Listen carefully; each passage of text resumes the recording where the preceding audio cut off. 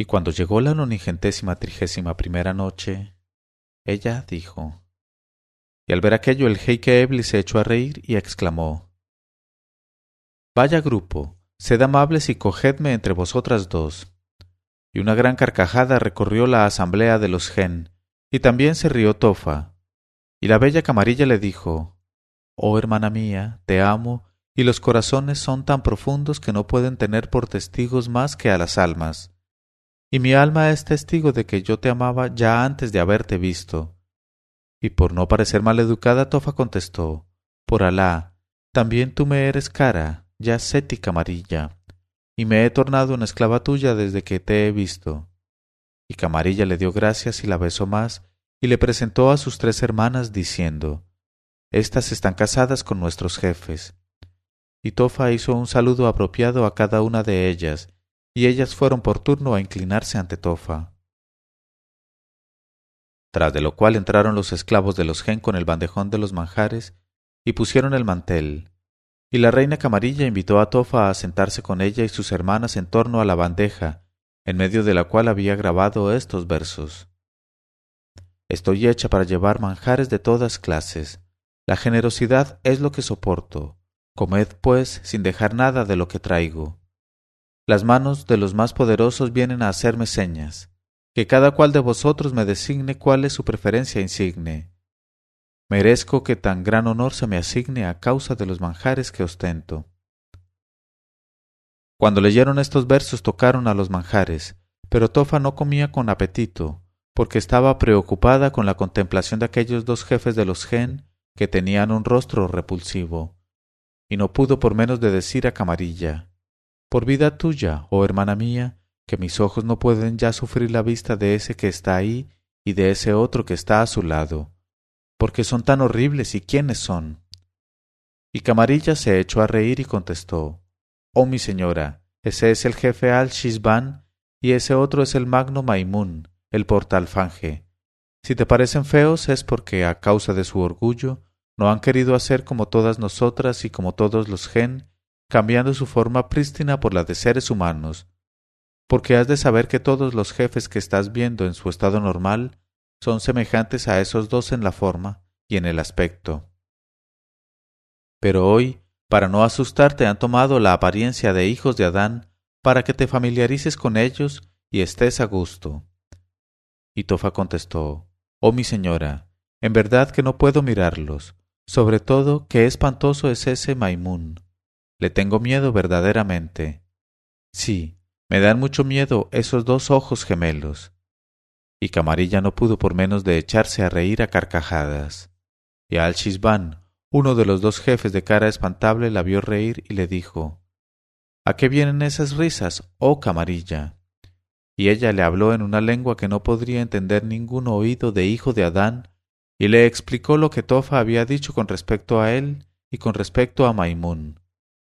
Y el maldito Al-Shizban, en vez de enfadarse, se echó a reír con una risa tan prodigiosa que al pronto se creería que había irrumpido en la sala una tempestad violenta. Y terminó la comida en medio de la risa general de los jefes de los gen. Y cuando todo el mundo se lavó las manos, llevaron los frascos de vinos. Y el jeique Eblis se acercó a Tofa y dijo: «Oh mi señora, regocijas esta sala y la iluminas y la embelleces con tu presencia. Pero, ¿a qué exaltación no llegaríamos, reinas y reyes, si quisieras hacernos oír algo tocado por tu laúd, acompañándolo con tu voz? Porque he aquí que ya la noche abrió sus alas para marcharse, y no tardará mucho tiempo en hacerlo. Antes, pues, de que nos deje, favorécenos, oh obra maestra de los corazones». Y Tofa contestó: «Oír es obedecer». Y cogió el laúd y lo tañó maravillosamente, hasta el punto de que a todos los que la escuchaban les pareció que el palacio bailaba con ellos, como un navío anclado, lo cual era efecto de la música. Y cantó ella estos versos: «La paz sea con todos vosotros que habéis jurado guardarme fidelidad. ¿No habíais dicho que me encontraría con vosotros, oh vosotros los que os encontráis conmigo? Os haré reproches con una voz más dulce que la brisa de la mañana, más fresca que el agua pura cristalizada. porque tengo destrozados mis párpados, fieles a las lágrimas, por más que la sinceridad esencial de mi alma es un remedio para los que la ven. Oh, amigos míos. Y al oír estos versos y su música, los jefes de los gen llegaron al éxtasis del gozo, y aquel perverso y feo Maimún se entusiasmó tanto que se puso a bailar con un dedo metido en el culo. Y el jeique Eblis dijo a Tofa: «Por favor, cambia de tono, porque al entrar en mi corazón el placer ha detenido mi sangre y mi respiración». Y la reina Camarilla se levantó y fue a besarle entre ambos ojos, diciéndole: «Oh frescura del alma, oh corazón de mi corazón», y la conjuró para que tañera más. Y Tofa contestó: «Oír es obedecer», y cantó esto con acompañamiento. A menudo, cuando aumenta la languidez, consuelo a mi alma con la esperanza. Maleables como la cera serán las cosas difíciles, si tu alma conoce la paciencia, y cuando está lejos se acercará si te resignas. Y fue cantando con tan hermosa voz que todos los jefes de los gen se pusieron a bailar, y Eblis se acercó a Tofa y le besó la mano y le dijo: «Oh maravillosa, ¿sería abusar de tu generosidad pedirte un nuevo cántico?» Y Tofa contestó: «¿Por qué no me lo pide Set Camarilla?» Y al punto acudió la joven reina y besando ambas manos a Tofa le dijo: «Por mi vida sobre ti, canta otra vez». Y Tofa dijo: «Por Alá, tengo la voz cansada de cantar, pero si quieres, os diré sin cantarlos, sino recitándolos con su ritmo, los cantos del céfiro, de las flores y de las aves. Y para empezar os diré primero el canto del céfiro». Y dejó a un lado su laúd, y en medio del silencio de los gen, y bajo la sonrisa entusiasmada de las jóvenes reinas de los gen, dijo: «He aquí el canto del céfiro. Soy el mensajero de los amantes, llevo los suspiros de los que se lamentan a causa del amor. Transmito con fidelidad los secretos de los enamorados y repito las palabras como las he oído. Soy tierno para los viajeros del amor. Ante ellos mi aliento se torna más dulce y me desahogo en mimos y lagoterías. Amoldo mi conducta a la del amante. Si es bueno le acaricio con un soplo aromático, pero si es malo le molesto con un soplo inoportuno.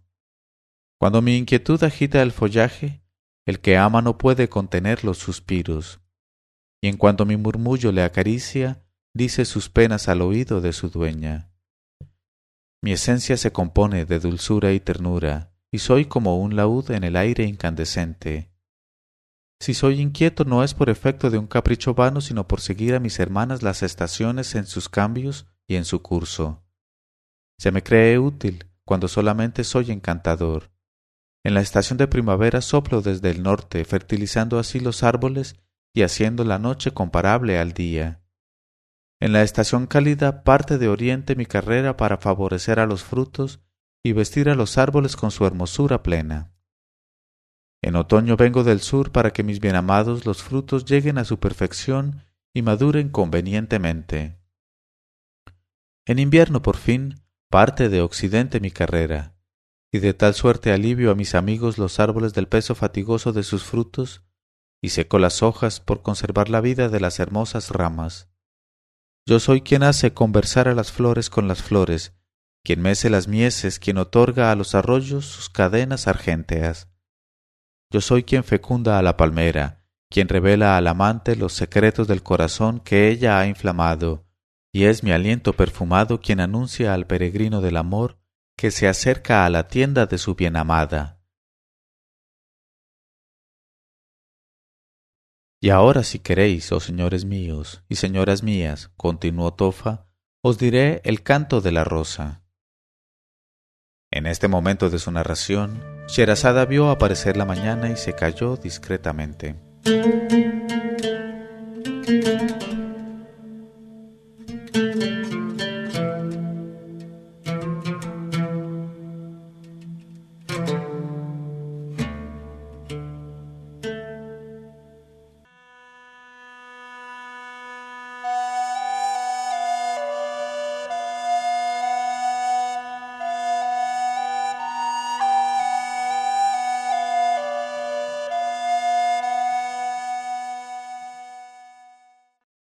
Y cuando llegó la 932ª noche, ella dijo: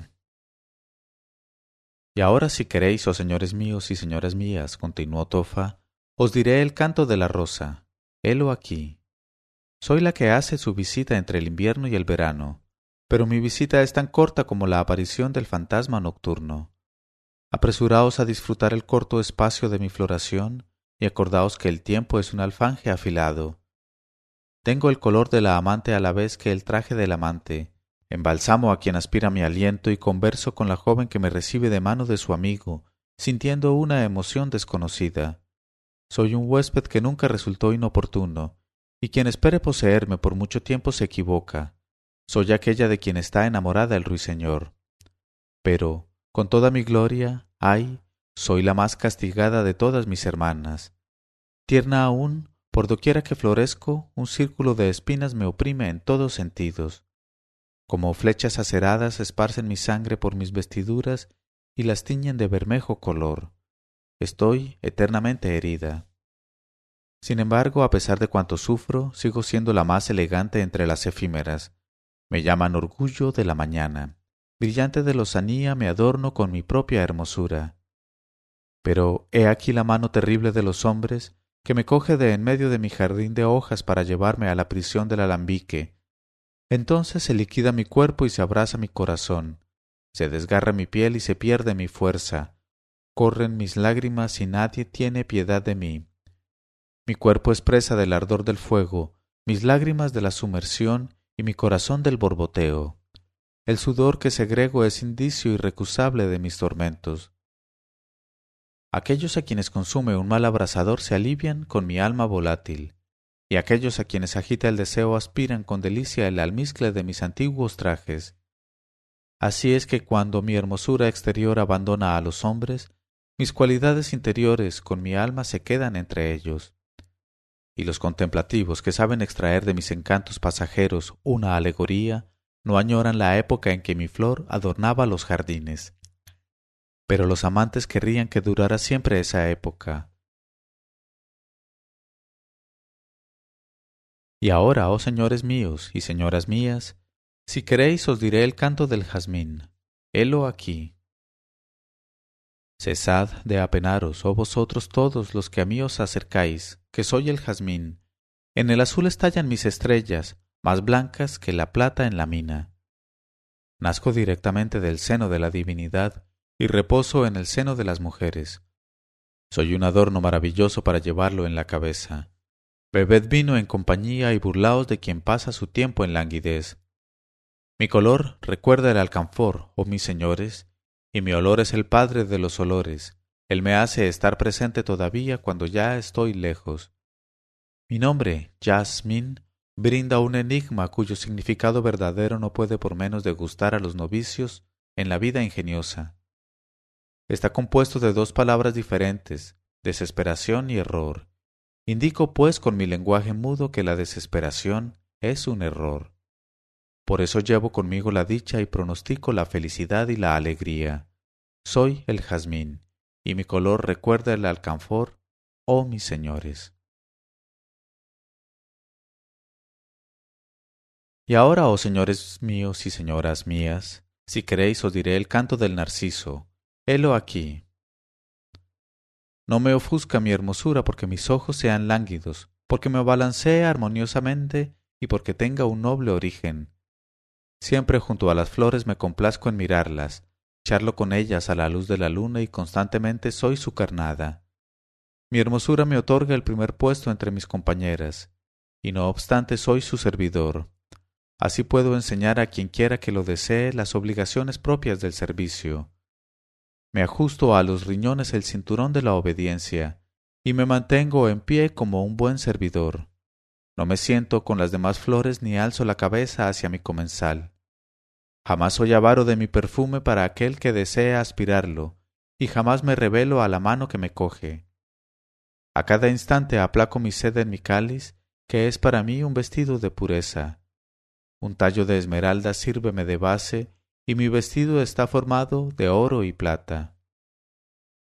Cuando reflexiono sobre mis imperfecciones, no puedo por menos de bajar, confundido, mis ojos hacia tierra, y cuando medito en lo que un día llegaré a ser, mi tez cambia de color, porque quiero, con la humildad de mis miradas, confesar mis defectos y hacerme perdonar mis guiños de ojos. Y si a menudo bajo la cabeza no es por mirarme en las aguas y admirarme, sino para pensar en el momento cruel de mi término. Y ahora, si queréis, oh señores míos y señoras mías, os diré el canto de la violeta. Helo aquí. Estoy vestida con el manto de una hoja verde y con un ropón de honor ultramarino. Soy una cosita ínfima de aspecto delicioso. Llámase a la rosa orgullo de la mañana. Yo soy su misterio. Pero cuán digna de envidia es mi hermana la rosa que vive la vida de los bienaventurados y muere mártir de su hermosura. Yo me amustio desde mi infancia consumida de pena y nazco vestida de luto. Qué cortos son los instantes en que disfruto una vida agradable. Ay, ay, qué largos son los instantes en que vegeto seca y despojada de mis trajes de hojas. Ved, en cuanto abro mi corola vienen a cogerme y a separarme de mis raíces sin darme tiempo de llegar al término de mi desarrollo. No faltan entonces quienes que, abusando de mi debilidad, me tratan con violencia sin que las conmuevan mi modestia ni mis atractivos. Hablo de placer a los que están junto a mí y gusto a los que me advierten. Sin embargo, apenas pasa un día y hasta menos de un día no se me estima ya. Y se me vende al más bajo precio tras de hacer el mayor caso de mí, y acábase por encontrarme defectos tras de haberme colmado de elogios. De noche, por influjo del destino enemigo, mis pétalos se enrollan y se mustian, y por la mañana estoy pálida y seca. Entonces es cuando me recogen las gentes estudiosas que conocen mis virtudes, con mi auxilio alejan los males, aplacan los dolores y dulcifican los caracteres secos. Fresca, hago disfrutar a los hombres la dulzura de mi perfume, el encanto de mi flor. Seca les devuelvo la salud. Pero entre los hijos de los hombres, ¿cuántos ignoran mis cualidades interiores y no se dignan escrutar mis ribetes de sabiduría? Ofrezco, sin embargo, tantos motivos de reflexión a los meditativos que procuran instruirse estudiándome, porque mi modo de ser atrae a los que escuchan la voz de la razón.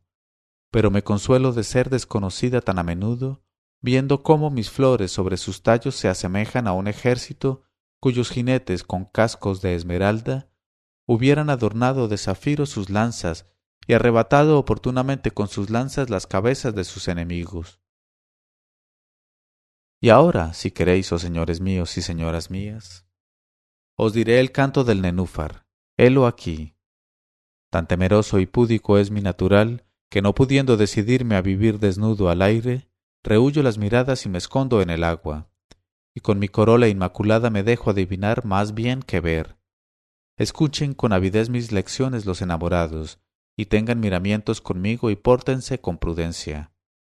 Los lugares acuáticos son mi lecho de reposo, porque me gusta el agua límpida y corriente, y no me separo de ella ni por la mañana ni por la noche, ni en el invierno ni en el verano. Y qué cosa tan extraordinaria. Atormentado de amor por esa agua no ceso de suspirar tras ella, y presa de la sed ardiente del deseo la acompaño por doquiera. ¿Vióse jamás nada parecido? Estar en el agua y sentirse devorado por la sed más ardiente. De día bajo los rayos del sol y despliego mi cáliz dorado, pero cuando la noche envuelve a la tierra con su manto y se extiende sobre las aguas, la onda me atrae hacia sí. Y se inclina mi corola, y hundiéndome en el seno nativo, me retiro al fondo de mi nido de verdor y de agua, y vuelvo a mis pensamientos solitarios, porque mi cáliz sumergido en el agua nocturna contempla entonces como un ojo vigilante lo que hace su dicha. Y los hombres irreflexivos no saben ya dónde estoy, y no sospechan mi dicha escondida, y ningún censor viene a importunarme para alejarme de mi fresca bien amada. Además de que, a donde quiera que me llevan mis deseos, mi bien amada permanece al lado mío. Si le ruego que alivie el ardor que me inflama, me empapa ella en su dulce licor. y si le pido asilo, complaciente, ábreme su seno para ocultarme en él. Mi existencia se halla ligada a la suya, y la dulzura de mi vida depende del tiempo que viva ella conmigo. Ella sola puede darme el último grado de la perfección, y sólo a sus cualidades debo mis virtudes. Tan temeroso y púdico es mi natural que, no pudiendo decidirme a vivir desnudo al aire, huyo las miradas y me escondo en el agua, y con mi corola inmaculada me dejo adivinar más bien que ver. Y ahora, si queréis, oh señores míos y señoras mías, os diré el canto del alelí. En este momento de su narración, Sherazada vio aparecer la mañana y se calló discretamente.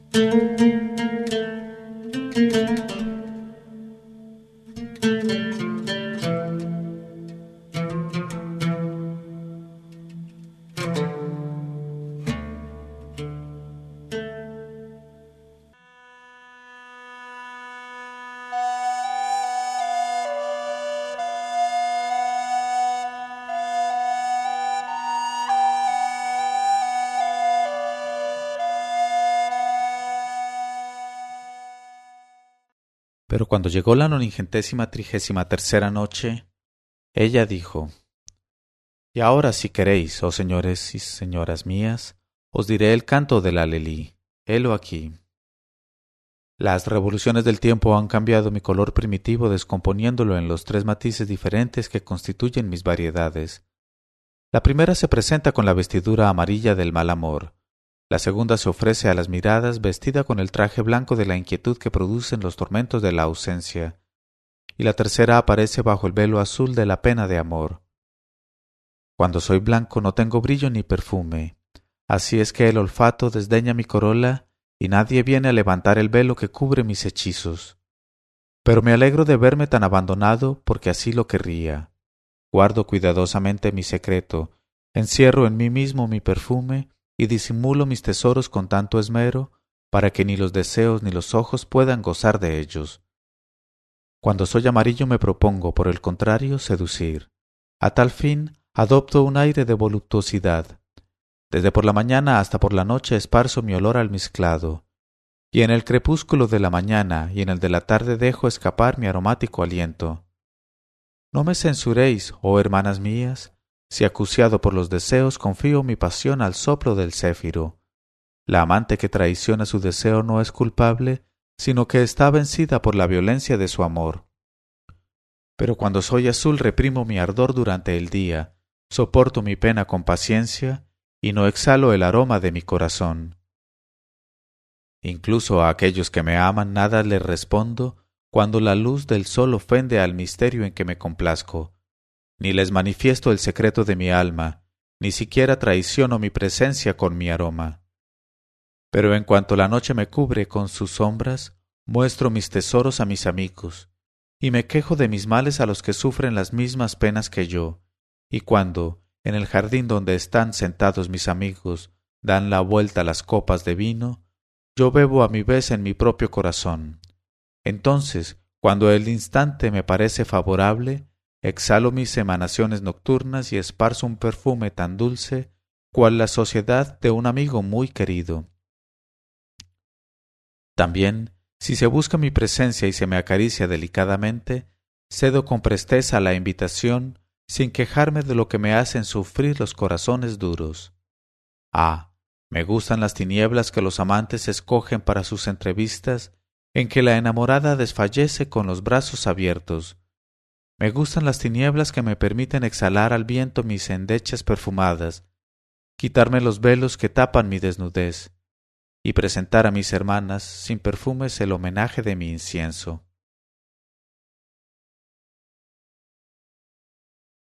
Y ahora, oh señores míos y señoras mías, os diré si queréis el canto de la albahaca. Helo aquí. Ha llegado el momento, hermanas mías, de que adornéis a satisfacción el jardín en que moro. Dadme órdenes y admitidme de comensal, por favor. Mis hojas frescas y delicadas os anuncian mis raras cualidades. Soy amiga de los arroyos, comparto los secretos de los que conversan a la luz de la luna y soy su depositaria más fiel. Admitidme de comensal, oh hermanas mías. Así como la danza no sería agradable sin el sonido de los instrumentos, el ingenio de las personas deliciosas no sería regocijante sin mi presencia. Mi seno encierra un perfume precioso que penetra hasta el fondo de los corazones. Estoy prometida a los elegidos en el paraíso.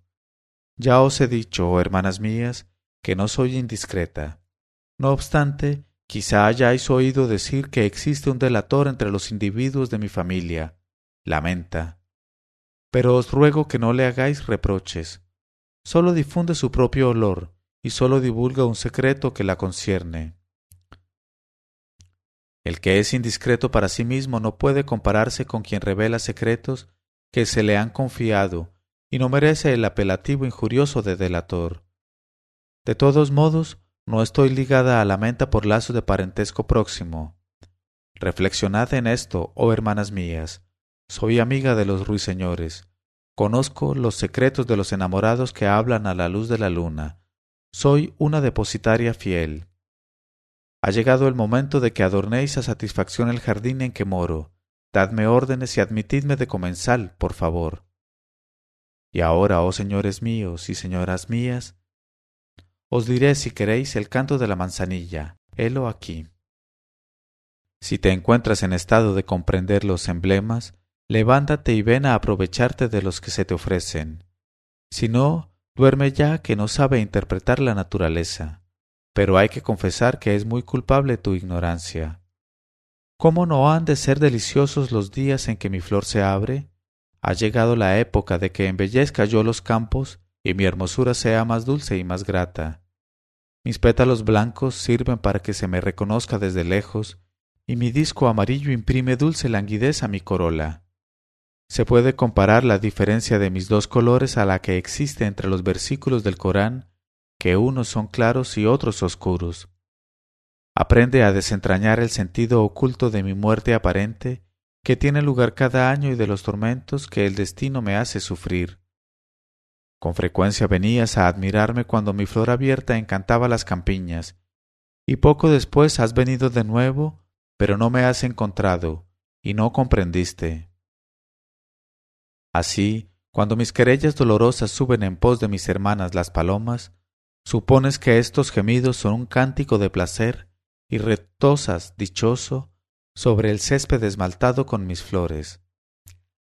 Ay, no has comprendido. Mis pétalos blancos sirven para que se me reconozca desde lejos, pero es enfadoso que no sepas distinguir mi alegría de mi tristeza. Y ahora, oh señores míos y señoras mías, si queréis os diré el canto de la alucema. Helo aquí. Oh, cuán dichosa soy de no contarme en el número de las flores que adornan los parterres. No corro riesgo de caer en manos viles, y estoy al abrigo de los discursos frívolos. Al revés que a las plantas, hermanas mías, la naturaleza me ha hecho crecer lejos de los arroyos, y no me gustan los lugares cultivados y las tierras civilizadas. Soy salvaje, lejos de la saciedad, resido en los desiertos y en las soledades, porque no me gusta mezclarme con la muchedumbre. Como nadie me siembra ni cultiva, nadie tiene que echarme en cara los cuidados que me ha prestado. Soy libre, libre, y jamás me tocaron las manos del esclavo ni del nombre de las ciudades. Pero si vas al Najd de Arabia, me encontrarás allí, lejos de las moradas de los hombres pálidos. Hacen mi dicha las llanuras espaciosas, y la sociedad de las gacelas y de las abejas es mi único placer. Allí el ajenjo amargo es mi hermano en soledad. Soy la bienamada de los anacoretas y de los contemplativos, y he consolado a Agar y he curado a Ismael. Soy libre, libre, y semejante a las hijas de sangre noble, a quienes no se pone a la venta en los mercados de las ciudades. No me buscan los libertinos, sino que sólo me estima el que, abrigando el propósito inquebrantable, se descubre la pierna y se lanza sobre el rápido corcel con una brizna de mi tallo en la oreja. Quisiera que estuvieses en el desierto de Najd, de donde soy originaria, cuando la brisa de la mañana vaga al lado mío por los valles. Mi olor fresco y aromático perfuma al beduino solitario, y mi discreta exhalación regocija el olfato de los que descansan junto a mí. Así es que, cuando el rudo camellero describe mis raras cualidades a las gentes de las caravanas, no puede menos de hablar de mí con ternura. Y ahora, si queréis, oh señores míos y señoras mías, os diré, para terminar, el canto de la anémona. Helo aquí. Si mi interior estuviera conforme con mi exterior, no me vería obligada a quejarme y a envidiar la suerte de mis hermanas. Se ensalzan sin cesar los ricos matices de mi vestido, y el mayor elogio que se hace de las mejillas de las vírgenes es encontrarles parecido con mi tinte encarnado. Y sin embargo, quien me ve me desdeña. No me colocan en los vasos que decoran las salas de los festines. Nadie elogia mis gracias. No participo de los homenajes que se rinden a mis hermanas. Se me relega al último lugar en los parterres. Se llega hasta a excluirme de ellos por completo, y parece que a la vez repugno a la vista y al olfato. ¡Ay de mí! ¿Dónde está, pues, la causa de tan marcada indiferencia? ¡Ay, ay! Me supongo que obedecerá a que tengo negro el corazón. Pero ¿qué puedo yo contra los designios del destino? Si mi interior está lleno de defectos y tengo negro el corazón, ¿no hay hermosura en mi exterior? Renuncio a luchar. ¡Ay de mí! Si mi interior estuviera conforme con mi exterior, no me vería obligada a quejarme y a envidiar la suerte de mis hermanas. Me imagino que toda mi desgracia procede de mi corazón. Y ahora que he acabado los cantos del céfiro y de las flores, os diré, si queréis, oh señores míos y señoras mías, algunos cantos de aves. He aquí primeramente el canto de la golondrina. En este momento de su narración, Sherazada vio aparecer la mañana y se calló discretamente.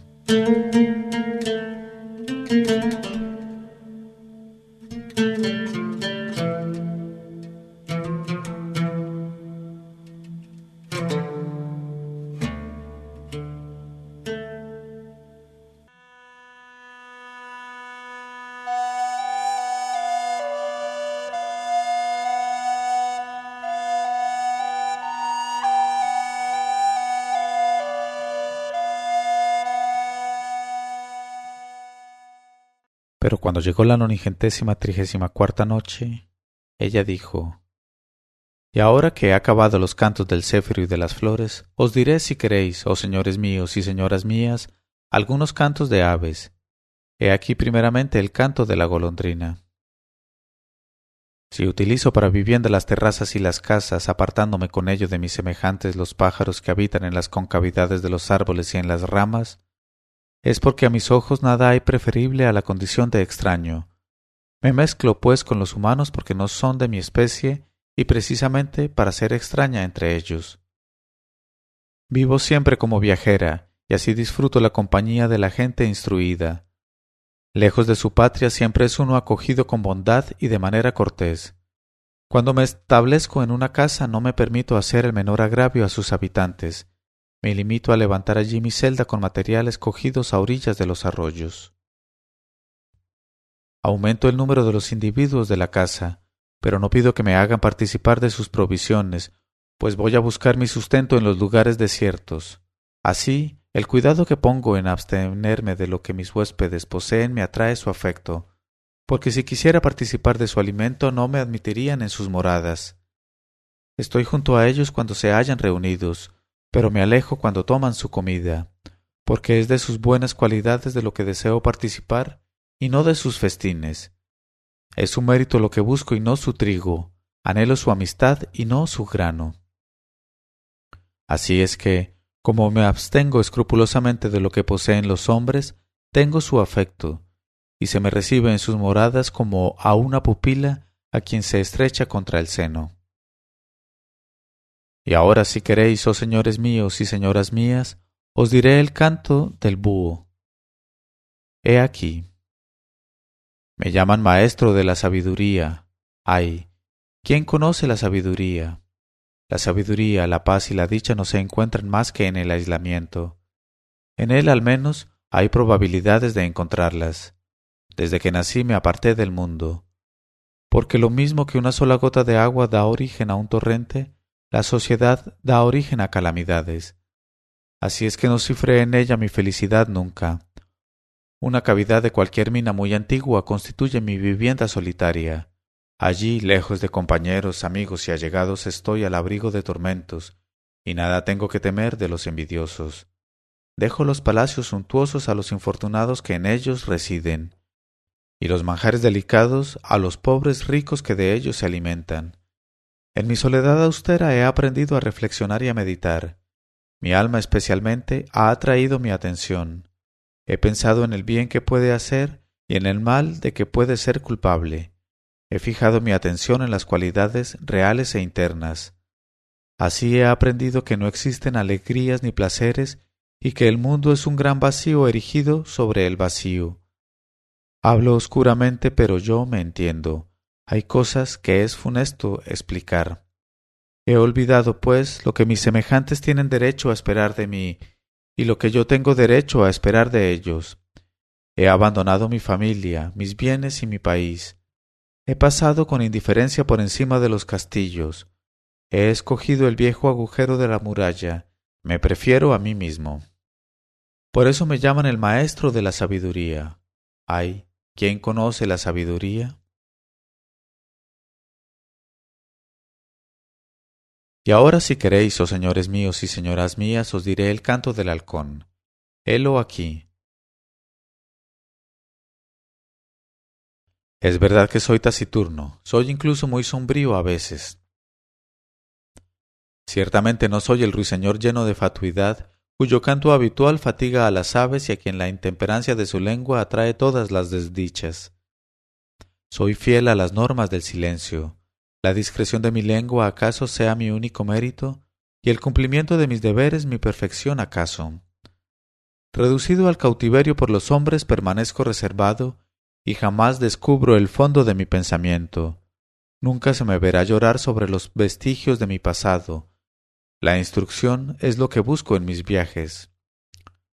Así es que mi amo acaba por quererme, y temeroso de que mi imparcialidad y mi reserva me atraigan odio, me tapa la vista con la caperuza, de acuerdo con estas palabras del Corán.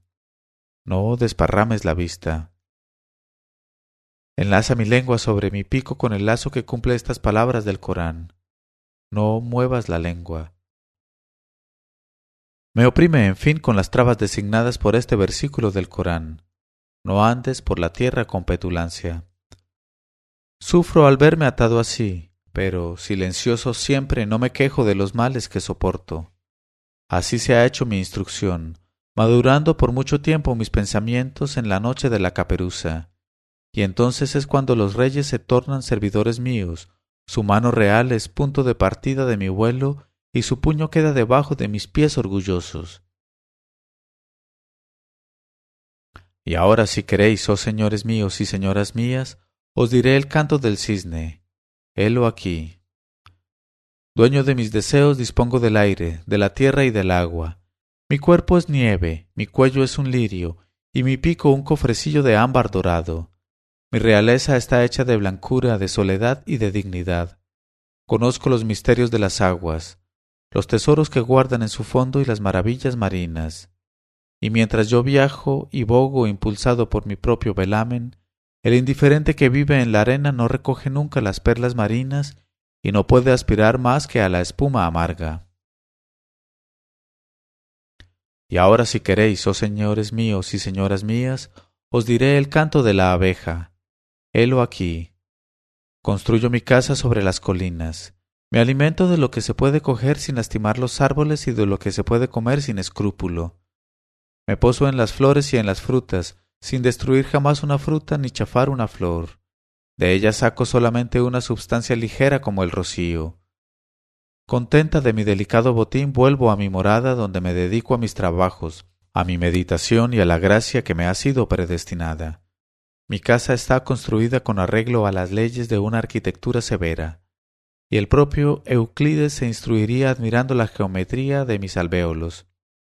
Mi cera y mi miel son productos de la unión de mi ciencia con mi trabajo. La cera es resultado de mis afanes y la miel es fruto de mi instrucción. Solo después de hacerle sentir la amargura de mi aguijón concedo mis gracias a los que las desean. Si buscas alegorías, voy a brindarte una muy instructiva. Piensa en que no puedes gozar de mis favores más que sufriendo con paciencia la amargura de mis desdenes y mis heridas. El amor torna ligero lo más pesado. Si comprendes, acércate. Si no, quédate donde estás. Y ahora, oh señores míos y señoras mías, os diré, si queréis, el canto de la mariposa. Helo aquí. Soy la amante abrazada eternamente en el amor de mi bienamada la llama. La ley que rige mi vida consiste en consumirme de deseo y de ardor. Los malos tratos de que mi amiga me hace objeto, lejos de disminuir mi amor, no hacen más que aumentarlo, y me precipito a ella impulsada por el deseo de ver consumada nuestra unión. Pero ella me rechaza con crueldad y desgarra el tejido de gasa de mis alas. Jamás sufrió un amante lo que sufro yo. Y la vela me responde, si me amas de verdad, no te apresures a condenarme, porque sufro los mismos tormentos que tú. Que un enamorado se abrace nada tiene de asombroso, pero sí debe sorprender que su querida corra la misma suerte. El fuego me ama como yo le amo, y sus suspiros inflamados me queman y me derriten. Quiere acercarse a mí y me devora. Quiere unirse a mí en amor, pero sólo puede realizar sus deseos destruyéndome. Por el fuego me arrancaron de mi morada con mi hermana la miel. Luego, al separarme de ella, pusieron entre nosotros un espacio inmenso. Mi suerte se reduce a esparcir mi luz, a arder, a verter mis lágrimas, y me consumo para alumbrar a los demás. Así me habló la vela, pero el fuego, encarándose con nosotras dos, nos dijo, «Oh vosotras, las atormentadas por mi llama, ¿por qué os quejáis del dulce instante de la unión? Dichosos los que beben, mientras yo soy su copero. Dichosa vida la del que, consumido por mí, llama inmortal, muere por obedecer las leyes del amor. Y ahora, si queréis, oh señores míos y señoras mías, os diré el canto del cuervo». En este momento de su narración, Sherazada vio aparecer la mañana y se calló discretamente.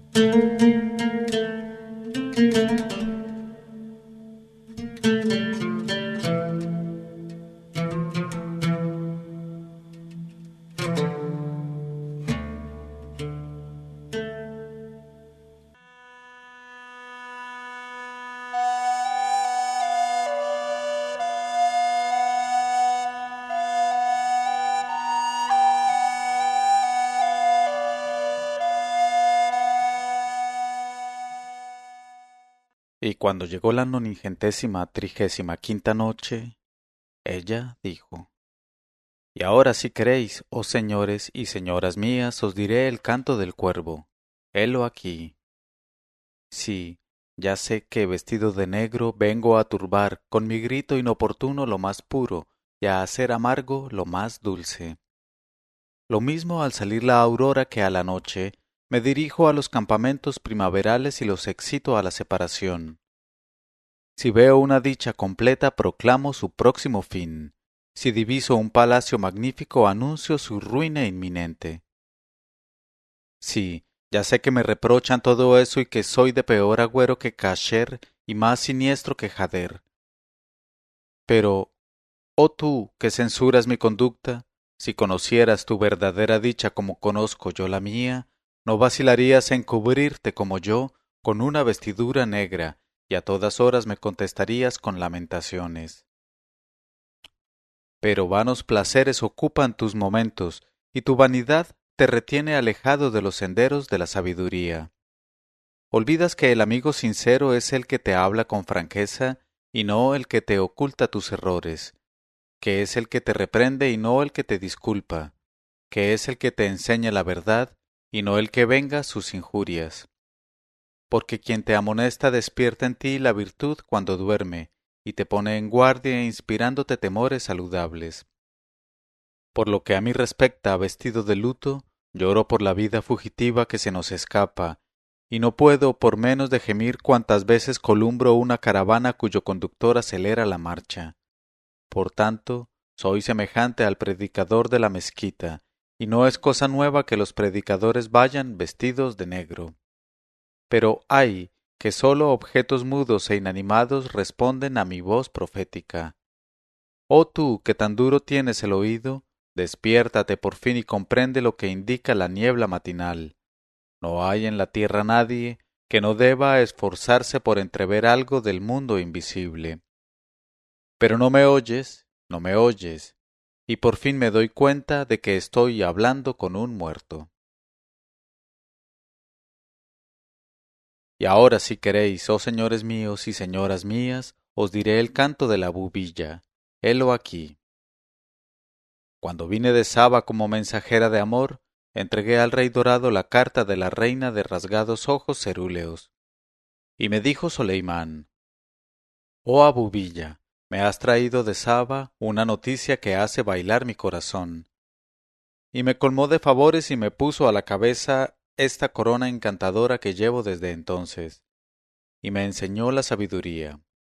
Por eso vuelvo con frecuencia a la soledad de mis pensamientos y recuerdo su enseñanza tal como me la facilitó. Me dijo: has de saber, oh Abubilla, que si el corazón tuviera cuidado de instruirse, la inteligencia penetraría el sentido de las cosas. Si el espíritu fuera bueno, vería los signos de la verdad. Si la conciencia supiera comprender, se enteraría sin dificultad de las buenas noticias. Si el alma se abriera a las influencias místicas, recibiría luces sobrenaturales. Si el interior fuese puro, quedarían al descubierto los misterios de las cosas y la dueña divina se dejaría ver. Si nos despojáramos de la vestidura del amor propio, no existirían ya en la vida obstáculos, y el espíritu no segregaría ya pensamientos helados. De tal suerte tu temperamento podría adquirir el grado de equilibrio que constituye la salud espiritual y serías tu propio médico. Sabrías refrescarte con el abanico de la esperanza y prepararte tú misma el mirabolano del refugio, la besetén de la corrección, la sufaifa de la solicitud y el tamarindo de la dirección. Sabrías molerte en el mortero de la paciencia, tamizarte por el tamiz de la humanidad y administrarte los remedios espirituales después de la vigilia nocturna en la soledad de la mañana, frente a frente de la divina amiga. Porque quien no sabe extraer un sentido alegórico del chirrido agrio de la puerta, del ronroneo de la mosca y del movimiento de los insectos que se deslizan por el polvo, quien no sabe comprender lo que indican la marcha de la nube, el resplandor del espejismo y el color de la niebla, no se cuenta en el número de las personas inteligentes. Y tras de recitar así estos versos de flores y de aves, la joven Tofa se calló.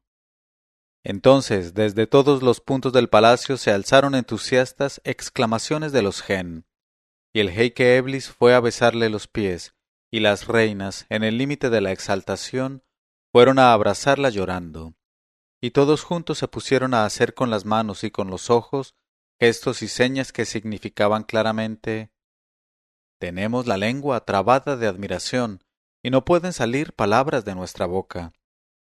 Luego empezaron a saltar en sus asientos cadenciosamente y levantando las piernas en el aire, lo que significaba claramente en su lenguaje de gen: ¡qué hermoso es! Tú has sobresalido. Estamos maravillados, te lo agradecemos mucho. Y el efrit Maimun, así como su compañero en fealdad, se levantó y se puso a bailar con el dedo metido en el culo, lo que significaba manifiestamente en su lenguaje: estoy loco de entusiasmo. Y Tofa, conmovida al ver el efecto producido en los gen por aquellos cantos y aquellos poemas, les dijo: por Alá, oh señores míos y señoras mías, que si no estuviera fatigada, aún os hubiera dicho otros cantos y otros versos concernientes a las demás flores olorosas, hierbas y aves, especialmente los cantos del ruiseñor, de la codorniz, del estornino, del canario, de la tórtola, de la paloma, de la zorita, del jilguero, del pavo real, del faisán, de la perdiz, del milano, del buitre, del águila y del avestruz, y os hubiera dicho los cantos de algunos animales como el perro, el camello, el caballo, el onagro, el asno, la jirafa, la gacela, la hormiga, el carnero, el zorro, la cabra, el lobo, el león y muchos otros más. Pero inshallah, ya nos reuniremos en otra ocasión. Por el momento ruego al jeique Eblis que me lleve al palacio de mi amo el emir de los creyentes, que debe estar muy inquieto por mí, y dispensadme por no poder asistir a la circuncisión del niño y a las bodas de la joven Efrita. De verdad no puedo. Entonces le dijo el jeique Eblis: verdaderamente, oh obra maestra de los corazones, se nos derrite el corazón al saber que quieres dejarnos tan pronto. ¿No habría manera de que te quedaras todavía un poco con nosotros? Nos das a probar el dulce y nos lo quitas de los labios. Por Alá sobre ti, oh Tofa, favorécenos con algunos instantes más. Y Tofa contestó: en verdad que la cosa está por encima de mi capacidad, y es preciso que vuelva al lado del emir de los creyentes porque, oh Eblis, ¿no ignoras que los hijos de la tierra no pueden disfrutar la verdadera dicha más que en la tierra? Y mi alma se entristece por estar tan lejos de sus semejantes. Oh vosotros todos, no me retengáis aquí por más tiempo contra los impulsos de mi corazón. Entonces Eblis le dijo: por encima de mi cabeza y de mis ojos, pero antes, oh Tofa, quiero decirte que conozco a tu antiguo maestro de música, el admirable Ishaq ibn Ibrahim de Mosul. Luego sonrió y dijo: y él también me conoce, pues en cierta velada de invierno pasaron entre nosotros ciertas cosas que no dejaré de contarte a mi vez, inshallah, algún día, porque la historia de mis relaciones con él es una historia larga, y aún no ha debido olvidar las posiciones de laúd que hube de enseñarle, ni la joven de una noche que hube de procurarle. Y no es ahora el momento oportuno para contarte todo eso, ya que tanta prisa tienes por volver con el emir de los creyentes.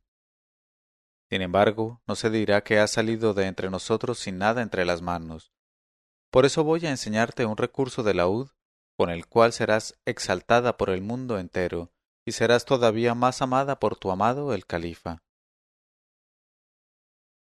Y ella contestó: haz lo que te plazca. Entonces Eblis tomó el laúd de la joven y tocó una pieza por un método nuevo, con escalas maravillosas, repeticiones insólitas y temblores perfeccionados. Y oyendo aquella música parecióle a Tofa que cuanto había aprendido hasta aquel momento era erróneo, y que lo que acababa de aprender del jeique Eblis, confundido sea, era fuente y base de toda armonía, y se regocijó al pensar que podría hacer oír aquella música nueva a su amo el emir de los creyentes y a Ishaq al-Nadim. Y para tener la certeza de que no se equivocaría, quiso repetir en presencia del que lo había tocado el aire oído. Tomó pues su laúd de manos de Eblis, y guiándose por el primer tono que él le dio, repitió la pieza a la perfección. Y exclamaron todos los gen: ¡excelente! Y Eblis le dijo: hete aquí ahora, oh Tofa, en los límites extremos del arte. Así es que voy a extenderte un diploma asignado por todos los jefes de los gen, en el cual se te reconocerá y proclamará como la mejor tañedora de laúd de la tierra. Y en ese mismo diploma te nombraré lugartenienta de los pájaros, porque los poemas que nos has recitado y los cantos con que nos has favorecido te hacen sin par y mereces estar a la cabeza de los pájaros músicos. Y el jeique Eblis mandó llamar al escriba principal, que tomó una piel de gallo y acto seguido la preparó para extender el diploma en cuestión. En este momento de su narración, Sherazada vio aparecer la mañana y se calló discretamente.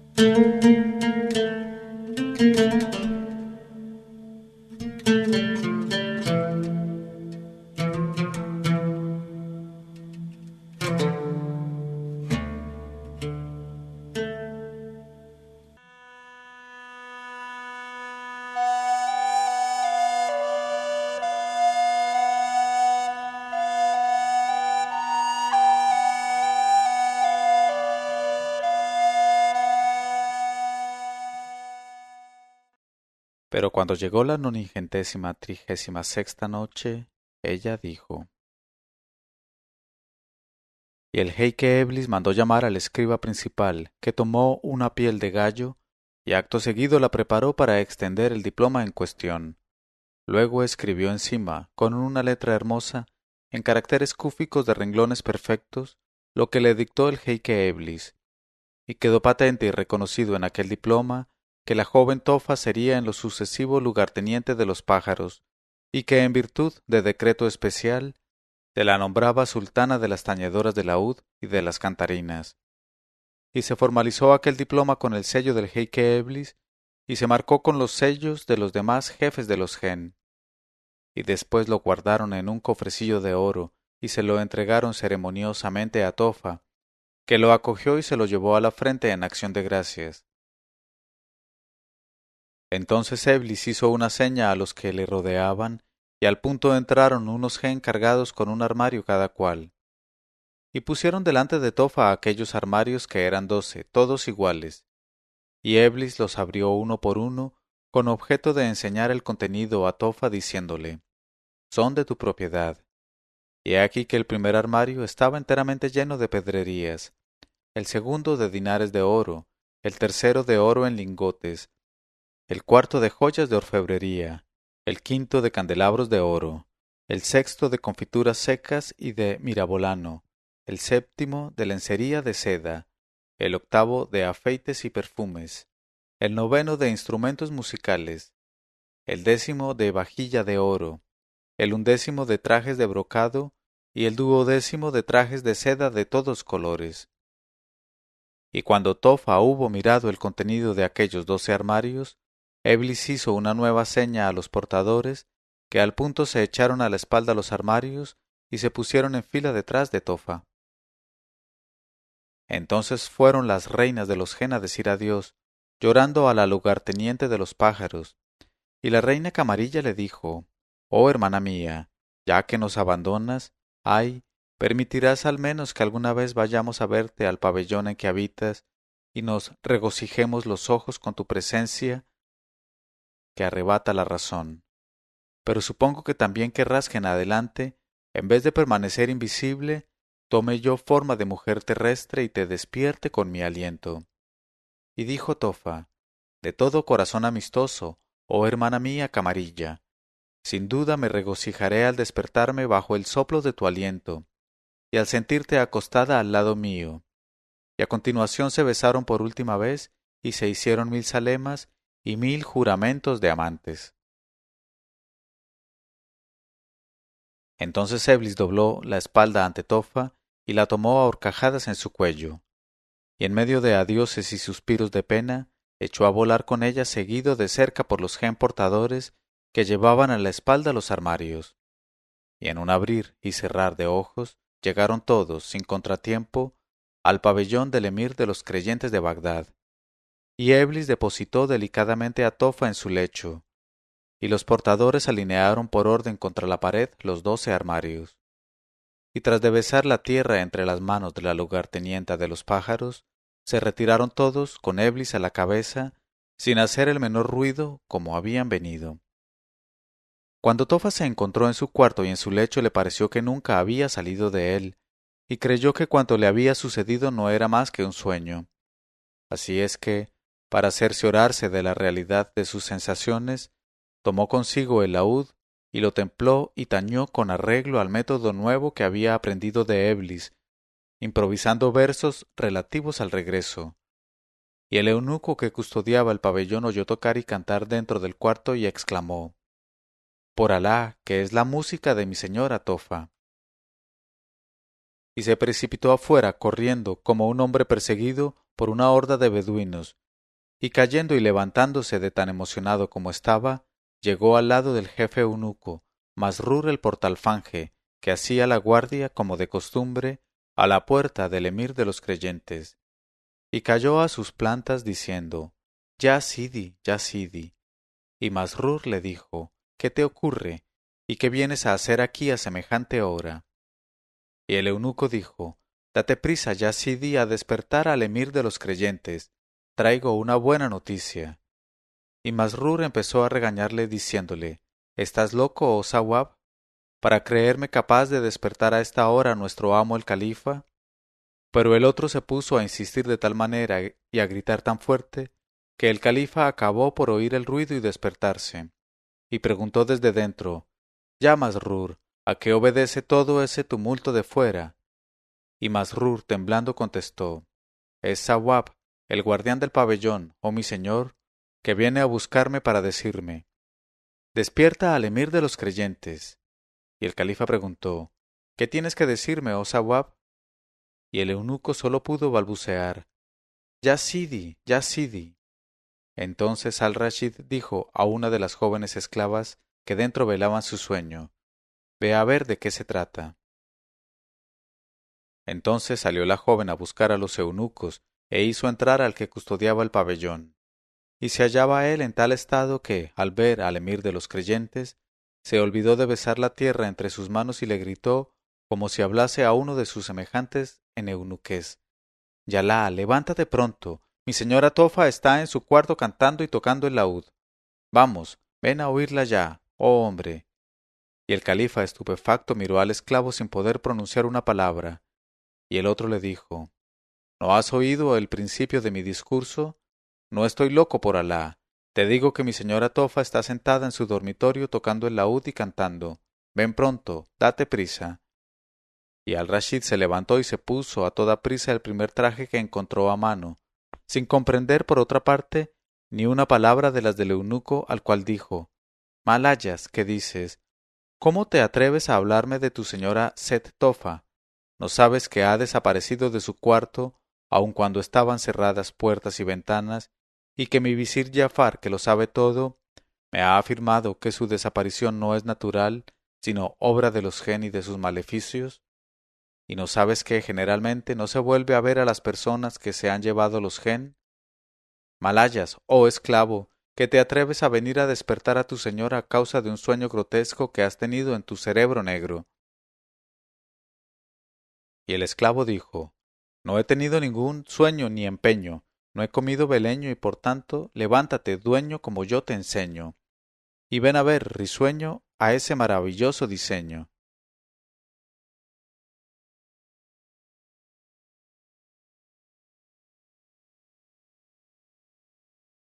Y el califa, a pesar de todo, no pudo por menos de echarse a reír a carcajadas al observar la locura del eunuco Sawab, y le dijo, «Si es cierto tu discurso, para bien tuyo será, porque te libertaré y te daré 1000 dinares de oro. Pero si todo eso es falso y de antemano te digo que eso es falso y producto de un ensueño de negro, te haré crucificar».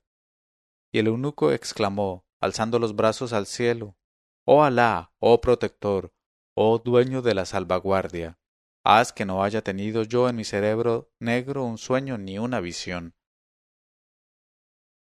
Y echó a andar el primero, abriendo la marcha el califa diciendo, «Las orejas son para oír y los ojos para ver. Ven pues para ver y escuchar con tus ojos y con tus orejas».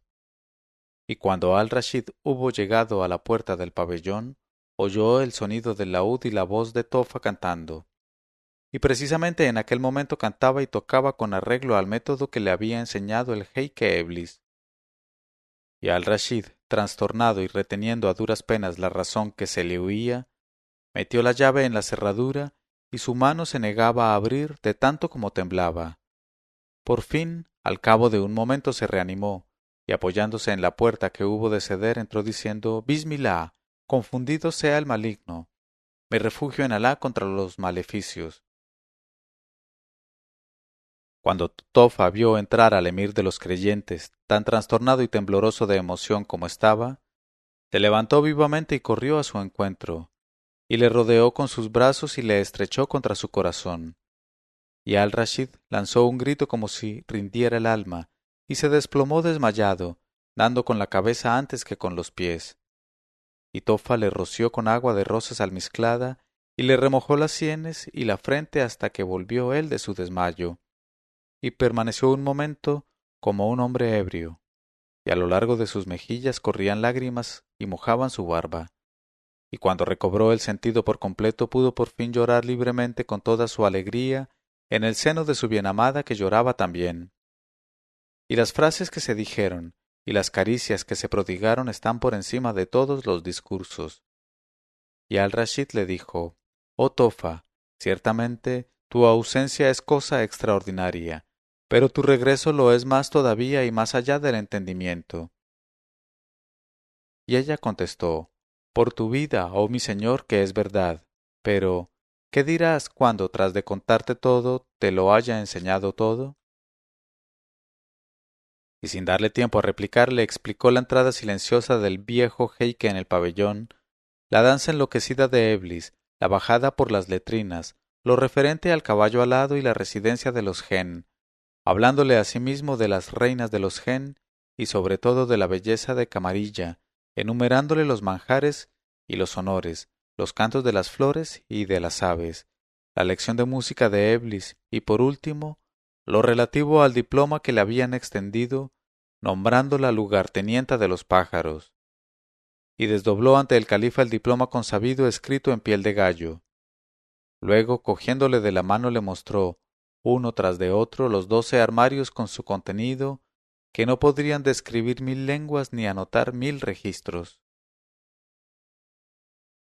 En este momento de su narración, Sherazada vio aparecer la mañana y se calló discretamente.